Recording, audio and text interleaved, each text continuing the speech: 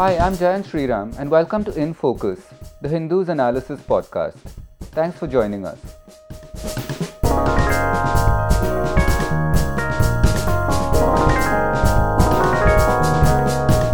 Today's episode is leading up to a very big day in the Supreme Court tomorrow, where hearings will commence on over 60 petitions that have been filed challenging the constitutional validity of the Citizenship Amendment Act.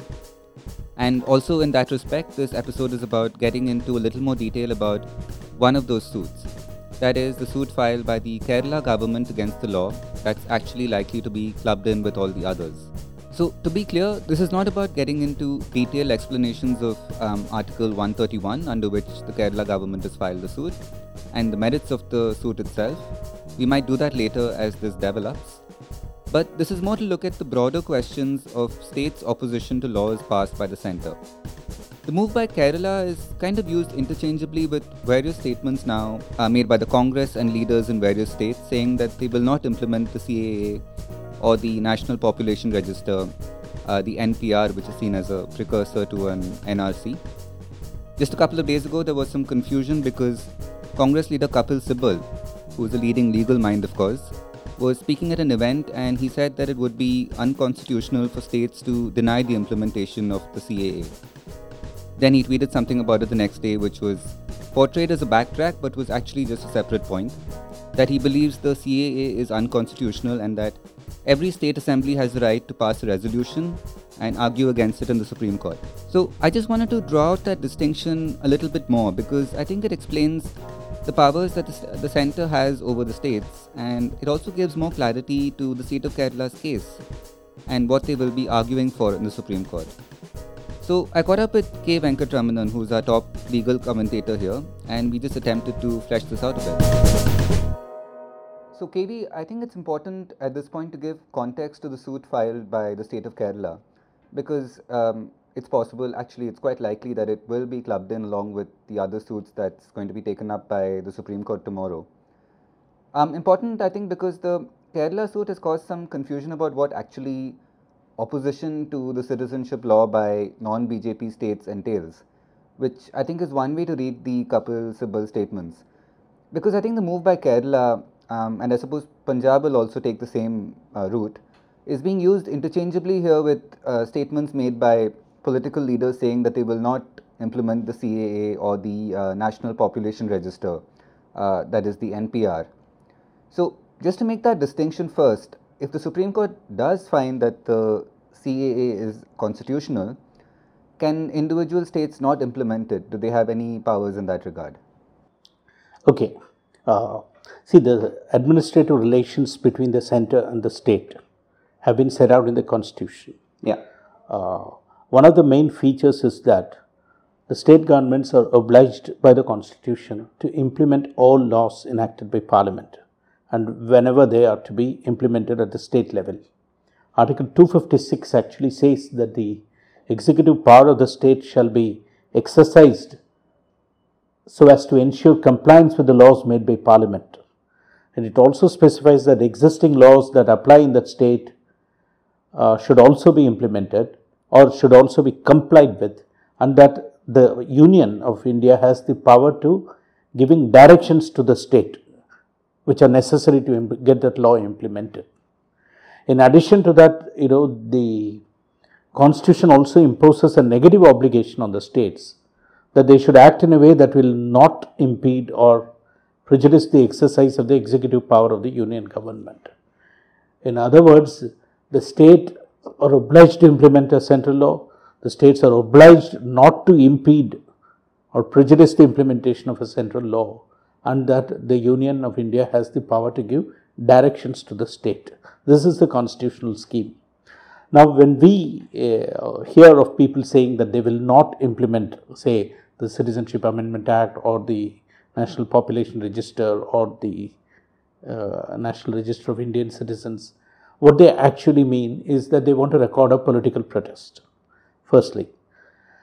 As far as the Citizenship Amendment Law is concerned, the rules are yet to be framed. So we do not know the mechanism by which the applications are going to be scrutinized. In the normal process, that is without this amendment, an application for naturalization can be entertained by the collector, the district collector, who normally reports to the state government. So he has to forward it to the Union Home Ministry.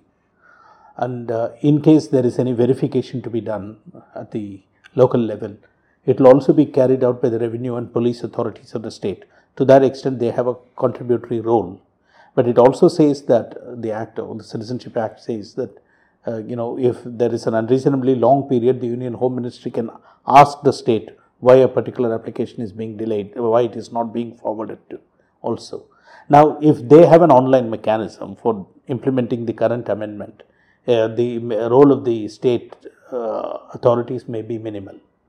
It is possible that the union government may allow or entertain applications directly online and thereafter process it.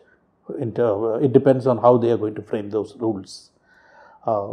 As regards the National Population Registry is concerned, we've had the occasion to discuss this earlier also. Yeah. It is going to be done along with the house listing phase of the 2021 census, and which means that the house listing is done much in advance. It's going to take place in April, between April and September this year. So during this phase, state government staff are likely to be deployed in great numbers. This is where I think the most relevant part of the state government's threat comes into play. If they don't want NPR to be implemented, it is at that stage or at this stage of the NPR that they should record their protest. Once again, there are different ways of doing it. One is to, for a possible boycott, which may itself attract, the provisions of the Constitution. The state declines to comply with the central law. It has its own consequences. As you know, that a direction can be issued under Article 257 and 256. It will be an extreme scenario in which a state regularly or defiantly refuses to implement the law, and thereafter it is possible for the president to come to a conclusion that the state is not being run according to the Constitution. I think under Article 355, the president can conclude that a particular state is not being governed in accordance with the Constitution, and once there is an opinion formed to that effect, it becomes open to the president to take over the functions of the state government under Article 356. I mean, these are extreme scenarios that we are thinking about. Right now, every state seems to be aware. That's what the Congress leader Kapil Sibal, when he said the states can't decline cooperation in matters of implementing central laws. This is what he meant. There is a constitutional obligation, and no government wants to be seen as consciously defying the Constitution. As of now, it remains a political protest. So we're talking about the coercive power that the state has to implement laws passed by Parliament. So first, when we're talking about section, I think 256 yes. and 257 yes. that you mentioned, what do those provisions say in particular? Is it about that's what I said, allocating staff? Yeah. No, the executive power of the state shall be exercised in a manner that will ensure compliance with the laws of Parliament, and that the executive power of the state shall be exercised so as not to impede or prejudice the implementation of laws enacted by Parliament. These are the obligations, and both provisions say that if necessary, the Union of India can issue directions to the state government concerned. Right. So that's under 256 and 257. And then there's a further, the centre has further recourse to more. Actually, this will be enough, because this is the maximum that the centre can do. Because I doubt if there is any state government that will willfully defy an order from the centre. Things should not come to such a pass normally.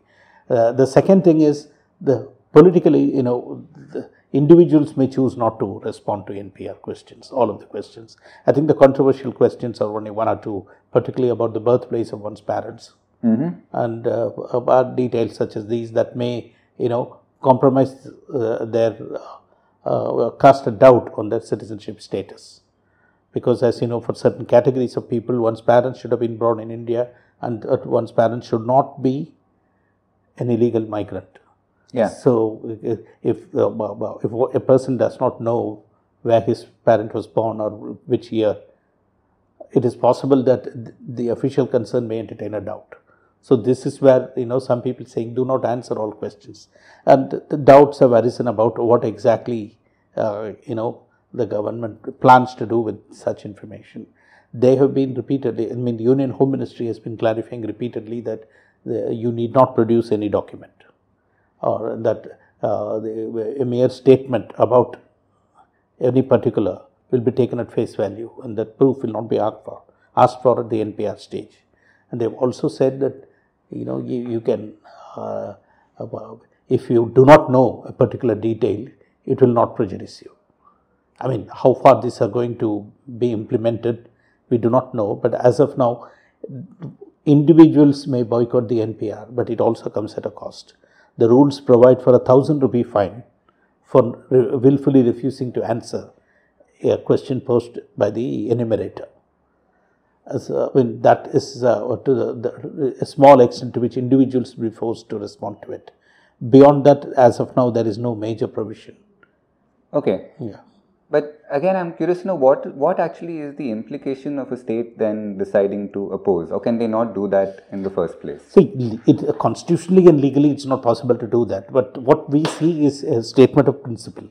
Right. So Kerala and Punjab have followed up their stand with formal corrective action. One of these actions is that both have passed resolutions in their legislative assemblies declaring that the Citizenship Amendment Act is contrary to the Constitution, it violates equality, it is inherently discriminatory, and that they have called upon the Union to withdraw the enactment. So this is one possible way out. And Kerala has already challenged it in the Supreme Court by raising it as a dispute under Article 131. Punjab is also contemplating the same measure. So this actually gives a very strong extenuating reason for Kerala not to implement it. They can say that we have challenged the validity of this act itself. So until there is some clarity on it, we are not going to implement it. I think that's how they are going to present the situation. That's how I understand it. So the Kerala government in their suit has also acknowledged that under 256 they are obliged to comply. Interestingly, the possibility that this is a political dispute between the party that rules Kerala and the party that rules at the center also looms large. So are you merely disagreeing with it because you are opposed to the act where the center wants it to be enforced? Is this a political dispute or is this a legal dispute? So under Article 131, legal disputes can be taken up. I mean, something that the dispute should be one such on which the existence or extent of a legal right, is concerned. Now, Kerala is raising this precise point as the origin of the dispute. That is, on the one hand, we have the coercive power of Parliament, of the centre, which casts an obligation for us to implement an act. On the other, we strongly feel that this act is unconstitutional. So in other words, we will be compelled to implement something that we do not believe to be constitutional and legal. So to the extent that we believe so, and we are under an obligation to implement it, there is a dispute between the centre and the state. So this affects the legal rights of the state of Kerala as well as its inhabitants. That is how they are portraying the current situation as. Instead of being an impediment to the filing of the suit, it is becoming a ground for the raising of the dispute itself. Does that mean they are challenging Article 256? No.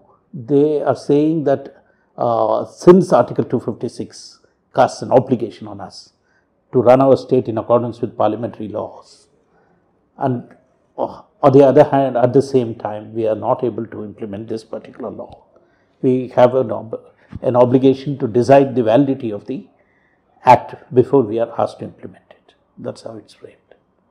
In terms of suits filed by the state against suits filed by individual, because there's the possibility now that the Supreme Court might actually include the two.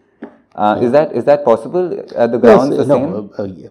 See, once the government suit is admitted, but the legal questions become the same. Kerala's argument is substantially the same as what other petitioners are arguing, that it is contrary to Articles 14 and 25 of the Constitution.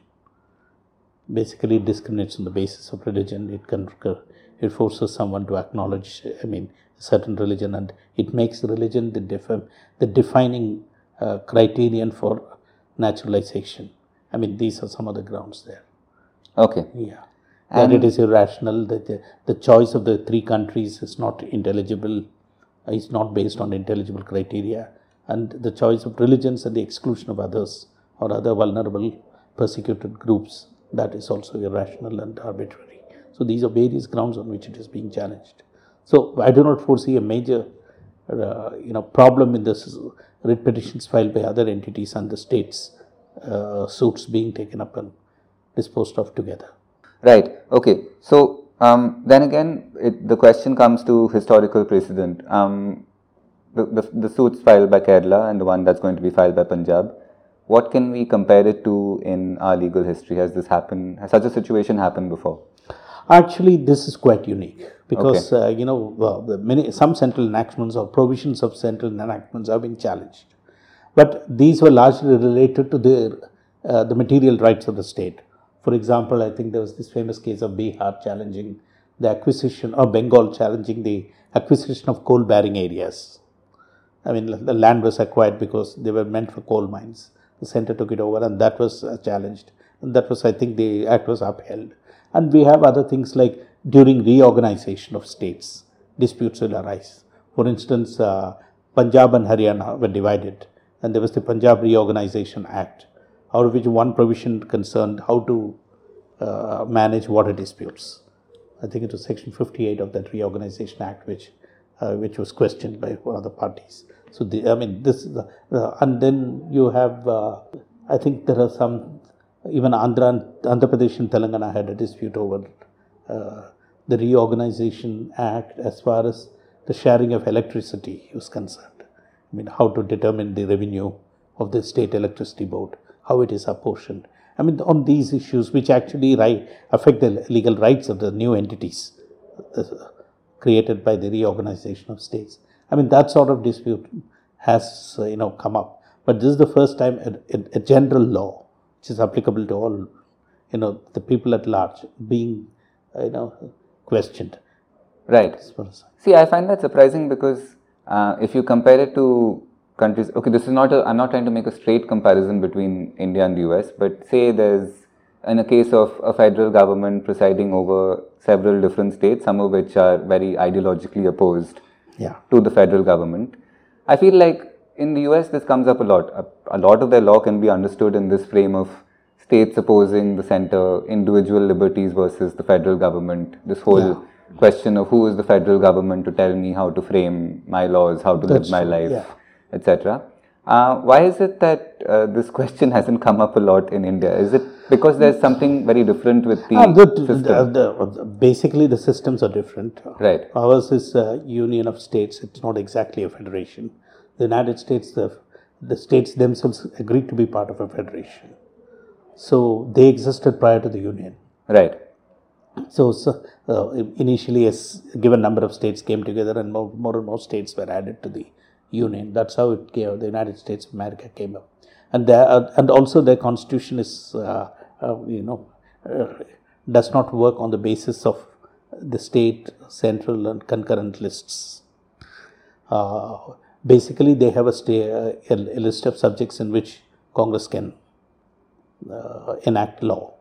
The rest of it is just it's called the residuary power of legislation. So whatever is not specifically mentioned in a list of subjects, there the states get to enact laws. In India, the residuary power is vested in the center. If there is a subject which is not listed in any of the lists, Parliament can enact law on it, whereas the states cannot. That's one reason. And secondly, the level of disputation is quite high because even because of a presidential system. Decrees are also, for instance, President Trump's executive orders on how to treat migrants. Several states, filed suits against it in different jurisdictions. So, if it is more explicit there. Here we have a certain limitation as to what sort of suit can be filed under Article 131. It is the definition is that it should be a dispute upon which the existence or extent of a legal right depends. Okay. So you have to prove the existence of a legal right, and whereas it is possible that the federal rights and the states' rights are quite, apparent, more obvious in the United States that it's easier to raise a dispute that way. Okay, so the default position in our constitution is that states do have to implement. Yes, there is a clear contribution. Okay, and so let's just finish it by asking then, since these cases are coming up tomorrow, in your opinion, is this mostly just a principle stand, or can it actually lead to any kind of major discussion on states' rights versus center? I think this question will arise only with respect to the petitions by Kerala and Punjab, the suits. But otherwise, I think the hearings will by and large turn on the merits of the Citizenship Amendment Act itself. Okay. So we do not know how they are going to, whether they are going to take it up differently, treat it differently, or club it together. I expect them to club it together. And of course, this question will also arise in a different form in a case unrelated to the Citizenship Amendment Act, which is Chhattisgarh's suit against the National Investigation Agency Act of 2008. They are raising a substantially different question, which is that the NIA is the central government exercising the power of the police, which is vested exclusively on the states in our constitution. So that is what they are going to challenge. And that may involve a more substantive discussion on state and central rights as such. Okay. KB, thanks for joining us.